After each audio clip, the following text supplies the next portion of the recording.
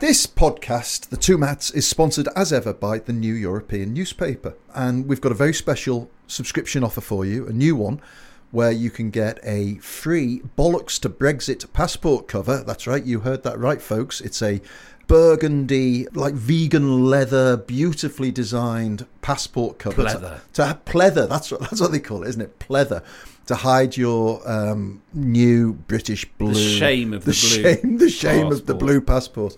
And you can get your free Bollocks to Brexit passport cover free with a subscription to the New European from just £1 a week. So to take this fantastic offer, and trust me, if you like this podcast, you will absolutely love the New European, go to theneweuropean.co.uk/2mats. That's the number 2, MATTS, and there's a link in the show notes. Many of us have those stubborn pounds that seem impossible to lose, no matter how good we eat or how hard we work out. My solution is PlushCare. PlushCare is a leading telehealth provider with doctors who are there for you day and night to partner with you in your weight loss journey. They can prescribe FDA-approved weight loss medications like Wegovy and Zepbound for those who qualify. Plus, they accept most insurance plans. To get started, visit plushcare.com/weightloss. That's plushcare.com/weightloss. I'm Sandra, and I'm just the professional your small business was looking for. But you didn't hire me because you didn't use LinkedIn Jobs. LinkedIn has professionals you can't find anywhere else, including those who aren't actively looking for a new job, but might be open to the perfect role, like me. In a given month, over 70% of LinkedIn users don't visit other leading job sites. So if you're not looking on LinkedIn, you'll miss out on great candidates like Sandra. Start hiring professionals like a professional. Post your free job on linkedin.com/achieve today. Hello, I'm Matt Kelly. And I'm Matt D'Ancona. And this is The Two Mats for the week ending Friday, the 21st of July. And welcome to you all. Thanks for tuning in. Thank you so much again, as ever. We're very grateful for your listens. Certainly are. Yeah.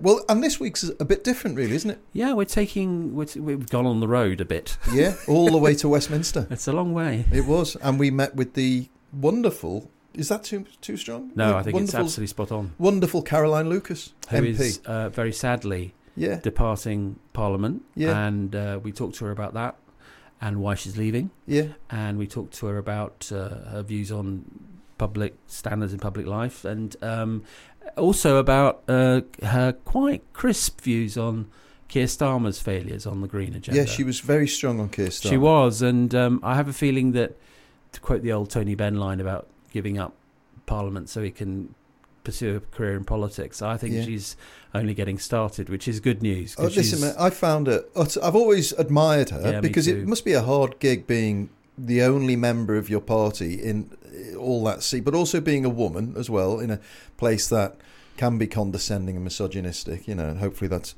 changing for the better. But she is so kind of measured and smart and intelligent. Yeah. I think she's going to be a big loss on those benches. She'll be a big loss to Parliament and perhaps a big gain to the broader public sphere. I hope so. I think she's got a lot left to say. I hope so. I also found it interesting, and towards the end, so you'll have to listen, about what she's doing currently as a thing on the side. Absolutely, and talks about her new book, which is very interesting. That's right, yeah. No, she's a really fascinating character, and I was really thrilled that she said yes to be our first interviewee. She was our first target, and she said yes, and she really delivered. She did not disappoint. She didn't. So what should we call this episode?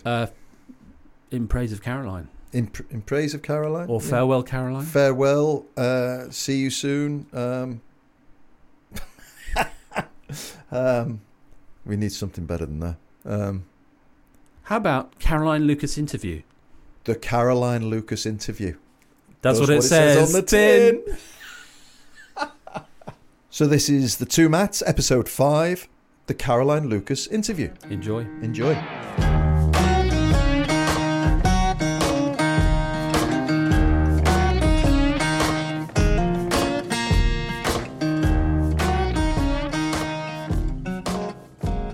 I've just come from Deputy Prime Minister's Questions, so Oliver Dowden was standing in again for Rishi Sunak. And I just think the way that they can stand there and make light of just the hideousness of what this government is doing on everything from small boats, and one of the questions that made me most angry was the reply about why it was perfectly legitimate and indeed desirable to paint over a mural in a reception centre for children because that's going to deter the boats. I mean, what planet are these people on?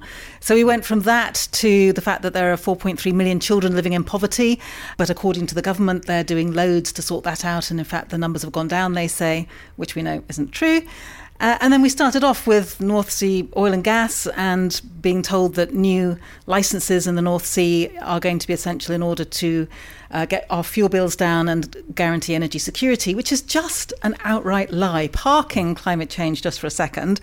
Any oil and gas that is extracted from the North Sea, as you know, will simply get sold on global markets at international prices. So it does nothing for Britain's energy security per se and does a hell of a lot for wrecking the climate. Yeah. So yeah, I am angry. I'm definitely going to come back to Rosebank and the oil field issues about that at some length, please.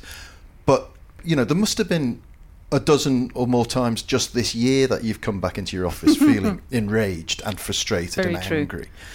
And I went back and I read your maiden speech, and this is in 2010, right? And you said that, what a single MP could do, because you were in this unique position. You were the first new member of a new national party for a long time to make a maiden speech as a serving MP. And one of the things that struck me was when you said a single MP can challenge the executive. And I wonder now, when you're coming to the end of your time as an MP, whether you felt that's actually true, whether you can challenge them verbally, but can you materially challenge the executive as a single MP? I think you can change the debate. I think you can put questions on the agenda that weren't there before. I think you can help to mobilise people outside of Parliament as well as inside. I mean, I don't think I meant, even in my maiden speech, that one MP on their own could materially, on their own, change government policy, clearly. As an opposition MP, no MP can sadly do that on their own, or even with the rest of their party if they are not the government. But I do think, just going back to that moment, and I was looking back at my maiden speech just recently too, in the context of making the decision not to stand again.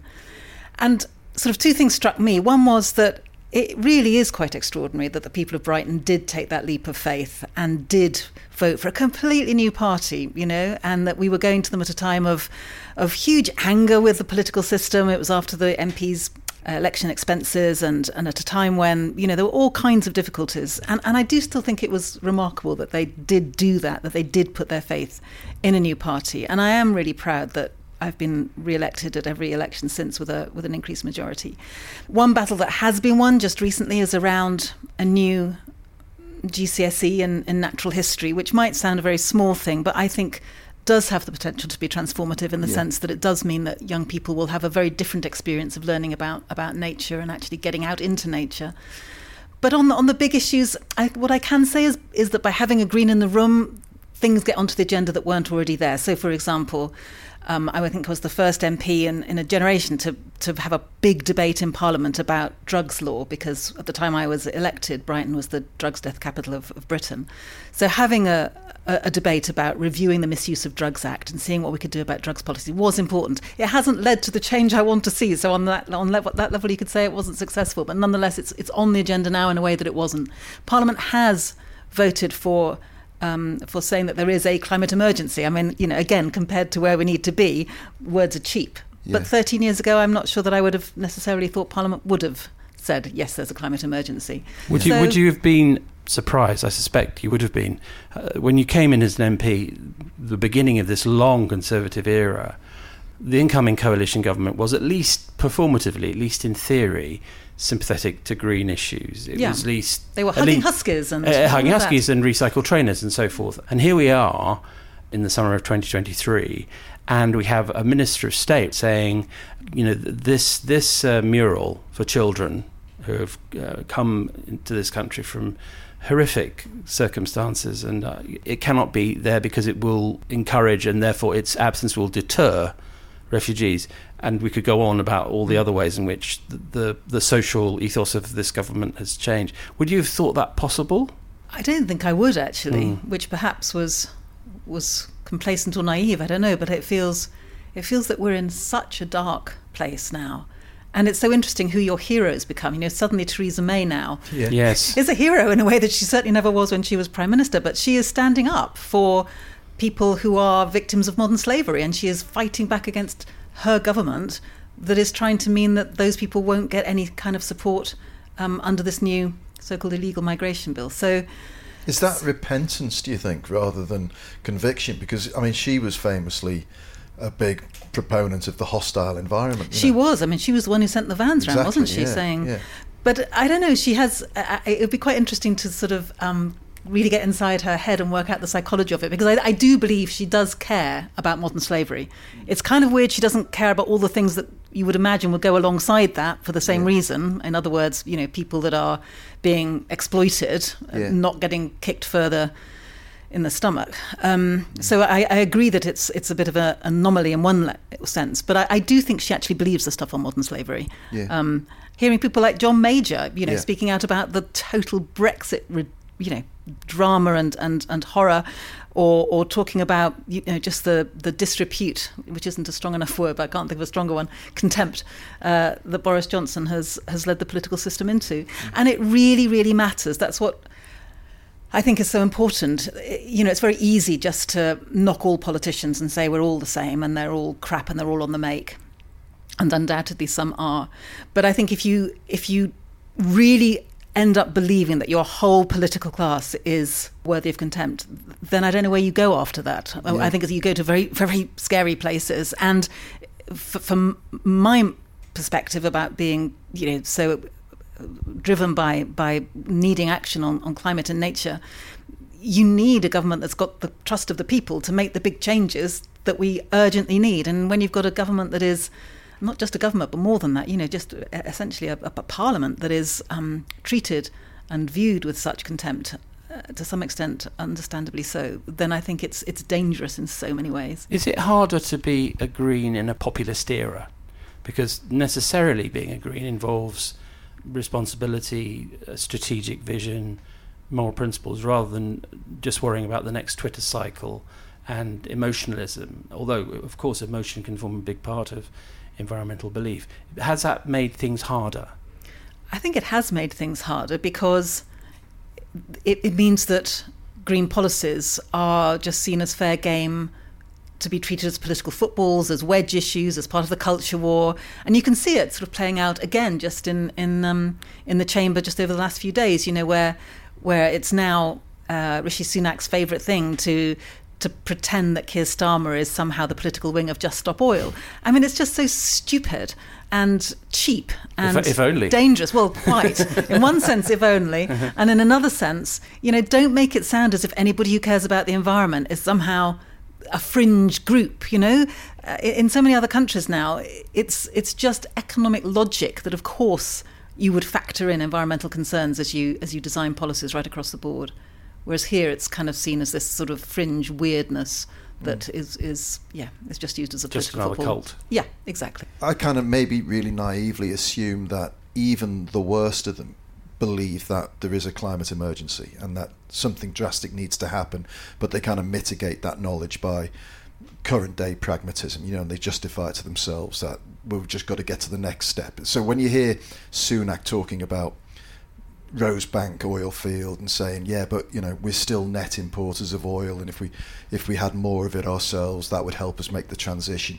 You know, I kind of want to believe that he at least is sincere about that pragmatism. But do you think that there are characters out there who are, you know, in power and just desperately insincere about the state of domestic politics, the state of international politics and crises, and the state of the climate as well, that they're just chancing it? I think there are a small number who fall into that category, you know, the ones who are linked to Tufton Street, and The Guardian's just done some interesting work looking at the shares that some of them hold in all kinds of oil companies and everything else. So undoubtedly there are some who are just not going to be persuadable and aren't going to come with us. In terms of the government as a whole, do they believe in the climate emergency? I don't think they believe in the word emergency. Right. The word emergency suggests that when you dial 999, you want the fire engines to come now, not in 30 years' time. Yeah. And what worries me is that there is no sense of urgency from this government, as well as all of the lies around Rosebank. And I don't know if we can just briefly focus on that for a second, because absolutely. It just feels to me the strongest symbol of stupidity, really. So we should explain. Let me just pause you a second, because we should give a bit of context for the listeners, please. Yeah. So Rosebank is the biggest undeveloped oil field in the North Sea. The Norwegian company Equinor want to develop it, and right now we're waiting for the government to say whether or not they're going to give the green light to that. And the concern is that they will give the green light. And the point is that they try to defend the decision in terms of energy security, or in terms of our energy prices and so forth. And yet with Rosebank, that argument is even more weak and egregious than it is with any other oil field, in the sense that 90% of the oil from Rosebank, and it is mostly oil, will be exported because it's not the kind that we use in UK refineries. Right. So this is going to do absolutely bugger all, if I can say that on your lovely podcast, for energy security. By the way, you can say that and much worse. And good. Much worse. Right. Warm up to it. Should you wish to, it's not enforced speech, but we're very open-minded. So it will do nothing for energy security or our prices. But what it will do is A, drive the climate crisis, and B, we are actually going to hand over to this Norwegian oil company £3.4 billion of taxpayers' money, because there are so many, loopholes, to call it politely, in the windfall tax, and so many ways in which money still goes to the oil companies. If the public understood this, when we're being told that we can't afford to pay nurses or teachers or doctors, and yet we can afford to give it to an oil company from another country to exacerbate the climate crisis. I mean, what planet, frankly, are we all on? And I kind of know the answer to this question, but what is stopping the public from understanding this, do you think? It's a really interesting question, because you'd have thought it ought to be fairly clear to be able to understand it, but there is just such a spinning machine coming out of government. All the time when you ask them about Rosebank, as I have done constantly, they will reply in terms of energy security and cost and so forth. And so you never get the chance to have the second bite at the question. You know what I mean? You ask the question, they reply, and then you move on to the next questioner. Yeah. So we've not been able to get it out that way. And I have to say at this point that I am deeply depressed about the Labour Party as well, because if Keir Starmer said right now, if there is a Labour government, we would reverse the decision on Rosebank, that would be enough to give the chilling effect to Equinor, who would think, well, why would we be investing all this money if it's going to get... That would kill the deal. It would kill the deal, so why would they not do it? Instead of that, you've got Keir Starmer dancing on the head of a pin, saying we won't have any new oil and gas except for the oil and gas that has just been given the green light by the government. Right. And when it comes to Rosebank, as I say, it is huge. It's 3 times bigger than the Cambo oil field that some people may have heard of, which was big enough. So it just doesn't add up. Yeah, and we've also just last week had the Climate Change Committee's report, where it said, this idea that we're going to be a net zero country by 2050, that 20% of the government's plans are fit for purpose. So 80% of them are not fit for purpose. They're duplicitous. It's a lie. And that's down from 39% whenever it was last year. So the plans are on sand, absolute baloney. Yeah. Why is this not screaming from every front page? Why is Keir Starmer not using this as the lead attack on this government, who are blind or worse to the this existential threat? Yeah, I think there are lots of different strands in that question, because I think the public, generally speaking, is really worried about it, and lots of the polls will tell us that. And they're worried about it in spite of having, a drip feed from the right-wing press and from the government that either it's stupid or it's too expensive or whatever else. So I think public concern is real, and certainly when you have those so-called citizens' assemblies, when you get a representative group of people to hear the evidence about climate and say what they think should happen, their proposals are 10 times bolder than anything that we ever hear from any government. Right. So I think the public's in one place. I think on so many issues, Labour is just trying to look serious and grown up, and it's very depressing that to look serious and grown up in Labour's eyes, you have to be, for a bit of oil and gas, and you have to be for massive pay restraint, even though it's not going to fuel inflation, because it's the people at the top end of the scale that are fueling inflation. So you've got that happening. You've got a right-wing media. I mean, I know it's easier just to sit here and blame the media the whole time, but we do it all the time, with some honourable exceptions. We know the kind of coverage that this agenda gets treated with in so much of the media. So that's part of the answer. But I genuinely would really... It would be such an interesting historical moment to look back at if we are lucky enough to survive this, to go back to this time and think, why is it, knowing what we knew then, we didn't act when we still had time? And that is the question that absolutely keeps me awake at night, because it's not a lack of evidence. We've got the evidence. It's not a lack of money. We could do this. It's not a lack of technological know-how. We've got that. Yeah. What is it? What is it, the psychological thing that means that we're not jumping out of the boiling water before we get boiled alive? Well, we were talking to your secretary, Will, before, who said the whole thing is reminiscent of that Netflix movie, Don't Look Up. Yes.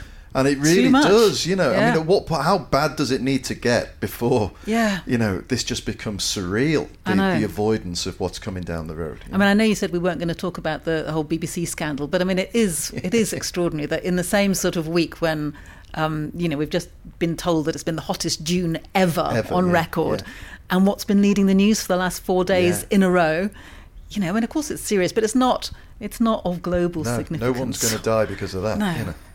Yeah. As David Wallace Wells says in The Uninhabitable Earth, that it's very hard to make problems in which we're all complicit into good political narratives. Yep. And I wonder if you agree with that.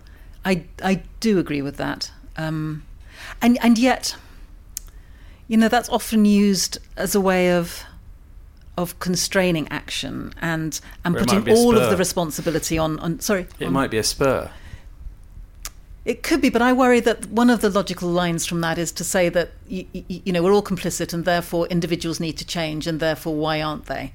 And there's some truth in that, but there's an awful lot more truth in the fact that we are all living within a system that was not of our creation and that makes it really difficult to change. Yeah. So you're living in a village without a bus service and you're being told to leave your car at home, or you're being told to insulate your home, and you just love to put food on the table, frankly, never mind solar panels on your roof. Yeah. So I do think that there's a danger with that argument in the sense that it can make it sound like what we need is only individual behaviour change rather than systems change. Voluntary behaviour and for some reason businesses to sort everything else. Yeah. And the missing part of the trio is serious government action. Exactly. And yet government is the one that could put in place the enabling framework in a matter of moments if they chose to. Exactly.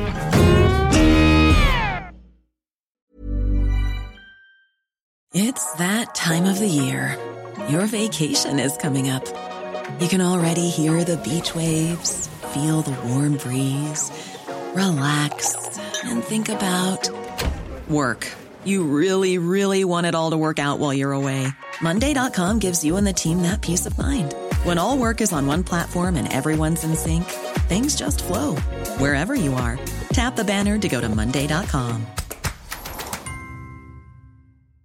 Even when we're on a budget, we still deserve nice things. Quince is a place to scoop up stunning high-end goods for 50 to 80% less than similar brands. They have buttery soft cashmere sweaters starting at $50, luxurious Italian leather bags, and so much more. Plus, Quince only works with factories that use safe, ethical, and responsible manufacturing. Get the high-end goods you'll love without the high price tag with Quince. Go to quince.com/style for free shipping and 365-day returns. Wow. Nice. Yeah. What you're hearing are the sounds of people everywhere putting on Bombas socks, underwear, and T-shirts made from absurdly soft materials that feel like plush clouds. Yeah, that plush. And the best part? For every item you purchase, Bombas donates another to someone facing homelessness. Bombas. Big comfort for everyone. Go to bombas.com/ACAST and use code ACAST for 20% off your first purchase. That's bombas.com/ACAST. Code ACAST. I'm Sandra, and I'm just the professional your small business was looking for. But you didn't hire me because you didn't use LinkedIn Jobs. LinkedIn has professionals you can't find anywhere else, including those who aren't actively looking for a new job, but might be open to the perfect role, like me. In a given month, over 70% of LinkedIn users don't visit other leading job sites. So if you're not looking on LinkedIn, you'll miss out on great candidates like Sandra. Start hiring professionals like a professional. Post your free job on linkedin.com/achieve today.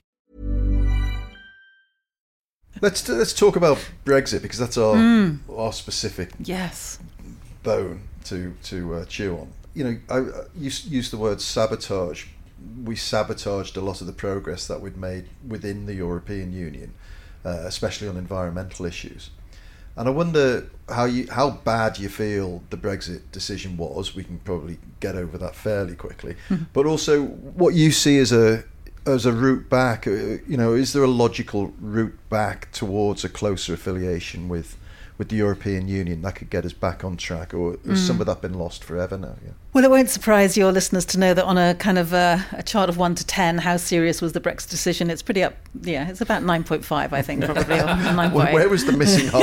9.5, yeah. Come on. I'd love to know. Blue passports? The Common Agricultural Policy was pretty crap, but the one that's replacing it hasn't been brilliant yet either. Yeah. I think it was deeply serious, and I feel so angry with the campaign that led up to it. And I feel angry with myself. Of all the votes that I have cast in my 13 years in Parliament, the one that I regret the most was voting for there to be a referendum. And I did vote in favour of that. And I voted for that because I'd been a member of the European Parliament for 10 years, and I had sympathy with the view that there'd never been a real debate about the European Union and why we were members and what the advantages were. And I so naively now, as I think back to it, thought that if we had the referendum, we could have an honest conversation about it and a discussion, and people would learn exactly what the EU does. And what made me so angry was the fact that the media never covered seriously what was happening in the EU. And I used to notice that, day after day, as you go into the Parliament in Brussels, you'd see the headlines on all the other German papers, French papers, Italian papers, and they would often cover what was being discussed in the European Parliament. Never, ever in the British papers, unless it was Boris Johnson and his bloody bent bananas. Yeah. So it's not surprising that people didn't really know the benefits of being part of the EU. So it was deeply serious. It was a horribly flawed campaign. We didn't need to lose that campaign. It was just fought so badly. Lots of complacency all around, yeah. And so transactional. The other side was talking about hearts and minds and sovereignty, and we were talking about, how much your sausages cost in your supermarket trolley. It was no contest. Yeah. So that's part of it. Part of it, it's interesting, isn't it, to look at the polls, and the number of people now are willing to say that they think it was a mistake, which I think is a positive thing. Yeah. In terms of a route back, I think there will be a route back. I think the question is how long it's going to take and how much damage gets done before we arrive, and of course, what terms it will be on, because we were very blessed in the terms that we had before, in terms of the opt-outs that we had, in terms of the single currency and so on and so forth.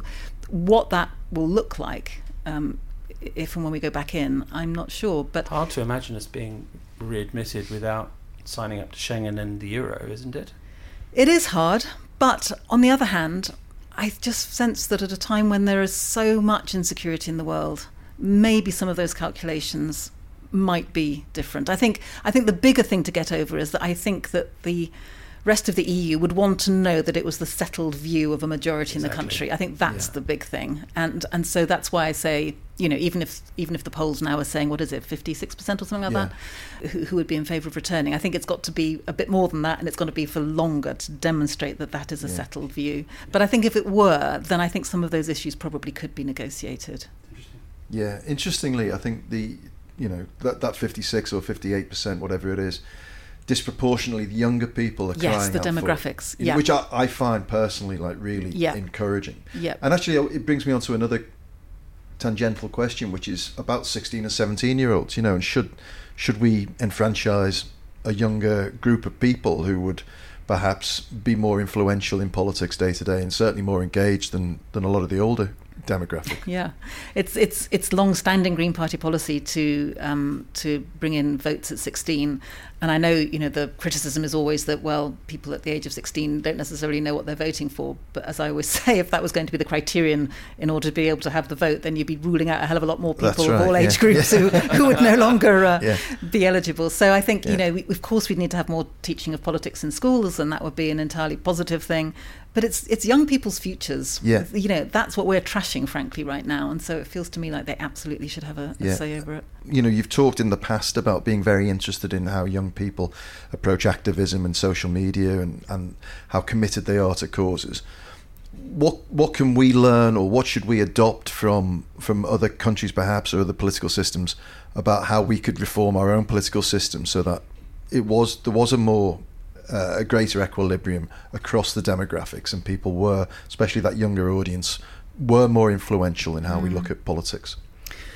Well, I think the other side of giving 16-year-olds the vote would be to make sure their votes actually count. Yeah, right. And that would be, fairly predictably perhaps for me to say, to bring in a fairer voting system. And that's not only because smaller parties like the Green Party would do much better, though we would, but it is about giving people from a very young age the faith and confidence that their vote counts, that their voice matters, that they can change things. And at the moment, if you're a young person living in, huge numbers of constituencies around the country, you know that failing a revolution, the same party is going to get back in time and time and time again, which is utterly disenfranchising, disillusioning, disengaging, and so it's not surprising that more young people are kind of sceptical about the power of voting. So, but I mean, given how bloody obvious that solution is, if you were starting from a blank piece of paper, there's no way you'd have this current system. It's obscene, actually. It is. What would have to happen before all this talk about PR became reality?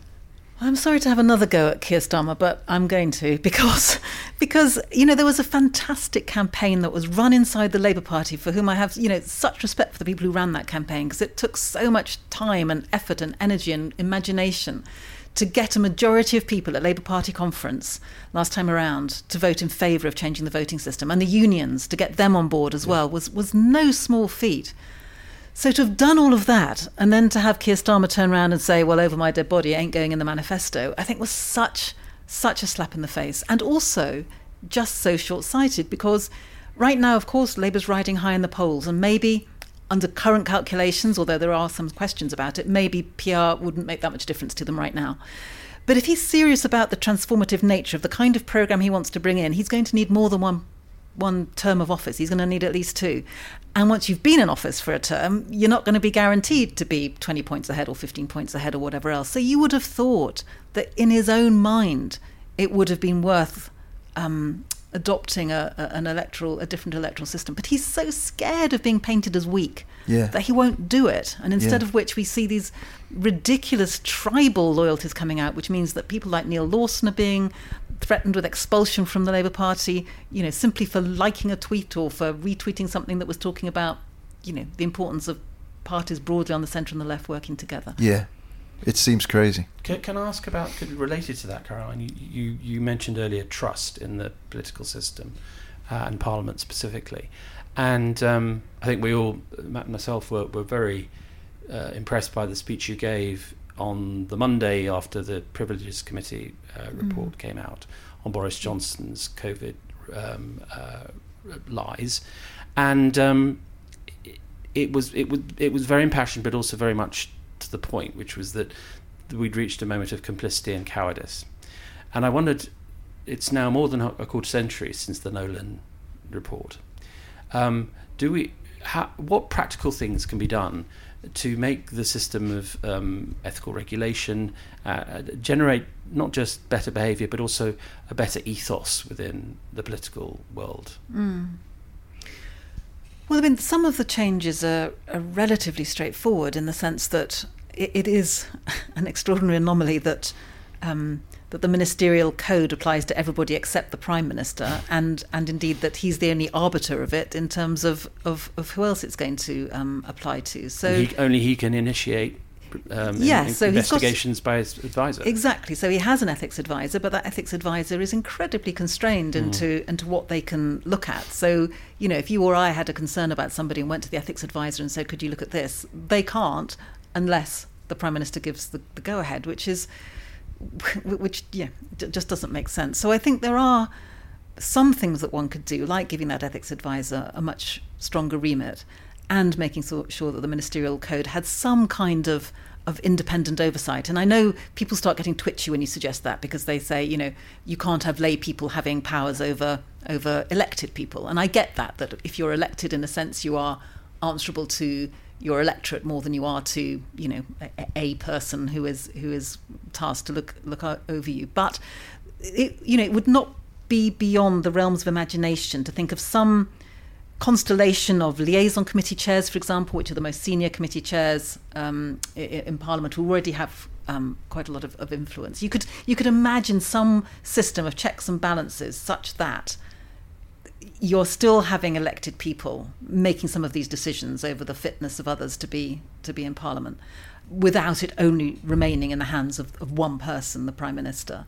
And I think, originally we had a much more far-reaching recall system where constituents could recall their MPs more easily than having to jump through the 10%, and they can only do that if Parliament has basically banned the person for 10 days or more or whatever. Yeah. So there are ways that we could have made all MPs more accountable to their constituents, and there are ways that we could have ensured that all power doesn't just rest with one Prime Minister, because it just feels so quaint, really, that the people who drew up the original laws and rules would have just thought that honourable members behave honourably and good therefore chaps. Right honourable members, exactly, the good chaps theory of government. Well, I think it's been shown fairly tested that one to destruction, haven't we? The fact that you can't call a liar in the mother of all parliaments, I think is probably symptomatic of the issue. Yeah, exactly. Yeah.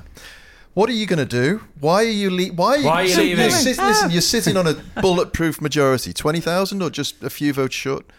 You could go on. I mean, why are you leaving? I am leaving in the hope and expectation that the seat will be filled by another Green. So there will still be at least, and hopefully several more than just one Green here in Parliament.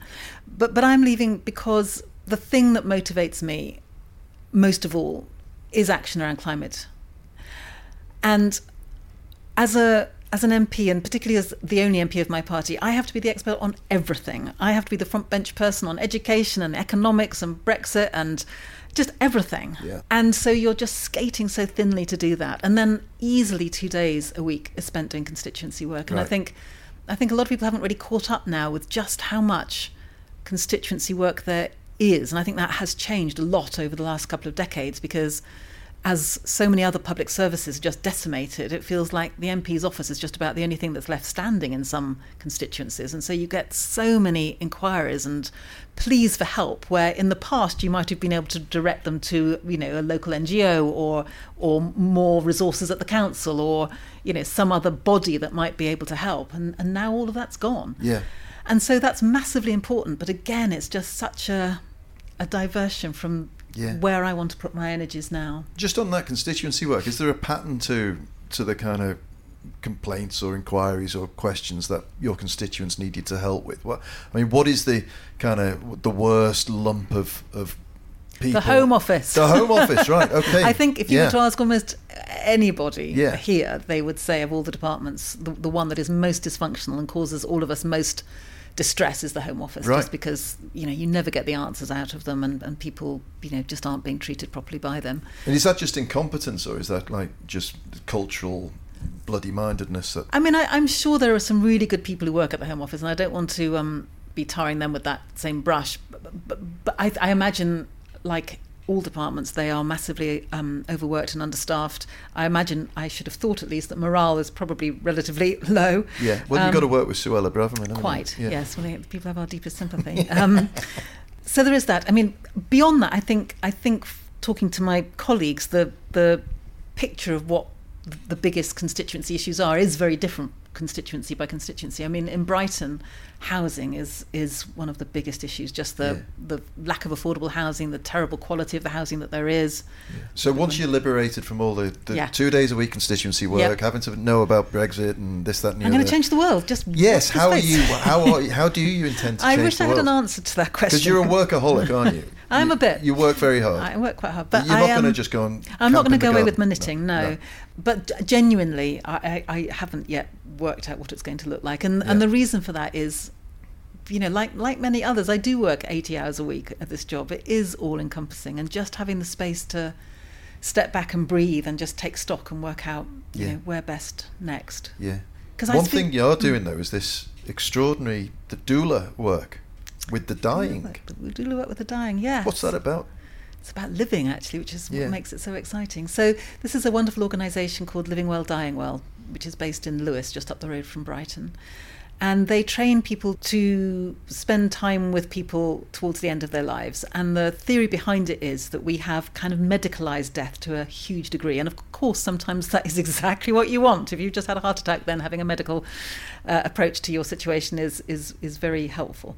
But so many people don't need that and don't want that. And in fact, the vast majority of us would want to die at home if we possibly can. And so it's about how we relearn what we used to know about death and dying, and how we have much more of a community-based response to it. Yeah. And what I love about it is that it just cuts through the crap. When you're talking to someone who's dying, or even if you're just talking about dying in general, then it does focus your mind on what matters. And it does make you appreciate every last minute of every last hour that you have, doesn't it? Is it the case that, as has often been said, especially recently, that the dying never say, I wish I'd worked harder, exactly, or I should earn more. Yeah. All their regrets, if they have them, are connected to, wish I'd spent more time with my loved ones. Exactly. I wish I'd spent more time on my things I'm passionate about. Yeah. Is that what you're experiencing? That's certainly what I'm experiencing, and I just think it's such a privilege and a reminder to such a lesson, to have isn't it? that. Yes, before it is too late. Because obviously, hopefully, one will come to that conclusion when there's still time to do something about it. Well, talking of time, just one last question. And it's such a broad question that you can answer it any which way you like. But when you look ahead 25 years towards 2050, where we're meant to be this net zero, what do you think Britain's going to look like and feel like? What's in your head, for better or worse? What kind of country will Britain be, do you think? I just think we are at a crossroads right now, and I know you could say that at any time, but it does feel as if the two different directions feel more stark than in recent years, for sure. And obviously, one of those routes does lead to an incredibly dark and terrible place, really. If we don't deal with the climate and nature emergencies with the speed that's needed, and if we carry on with governments that are as draconian and as illiberal and as populist and worse as we have right now, then that picture is a very grim one. But I do genuinely think that there is an incredibly good chance that we will wake up in time, and that in terms of answering that question, one could imagine a time when we have had the green transition and our energy is being produced more by renewables, and people have a roof over their heads, and they might have a universal basic income, and that they're not feeling so insecure. That is all within our grasp, and I suppose I want to answer it that way because I think hope is an incredibly important thing. Not hope just in the sense of a lottery ticket that you clutch as you sit on your sofa, as it's been put, but hope is something that will get you out the door and make you change things. And we do have it within our powers and within our economic means to ensure that everybody has enough, that we live in harmony with this precious earth and the species that we're blessed to share it with, that we live with a richness and an appreciation which links back to the work on death in a way of just realising what life could be like. So I'm going to plump for that one, please. Terrific. That's the one I want. Great. Option A, we like it. We're with you. We're definitely with you on the non-grim option. Yeah. Caroline, thank you so much for being our first guest. I hope you've enjoyed it. We've enjoyed it tremendously. Thank you very much. So I hope you'll agree that was a fascinating chat with a quite brilliant politician. And please, folks, remember the latest edition of The New European, which is the newspaper that brings you this wonderful podcast, is on newsstands now, as well as on our website. That's at theneweuropean.co.uk. And listeners to the Two Mats podcast can get a great deal on a subscription. Just go to theneweuropean.co.uk/2 Mats. That's the number 2, MATTS. And if you sign up, I will give you a free Bollocks to Brexit passport cover, which are flying off the shelves like hotcakes. Thanks as ever to our wonderful producer, the third Matt. That's Matt Hill at Rethink Audio. And until next week, it's goodbye from me. And it's goodbye from him. Goodbye.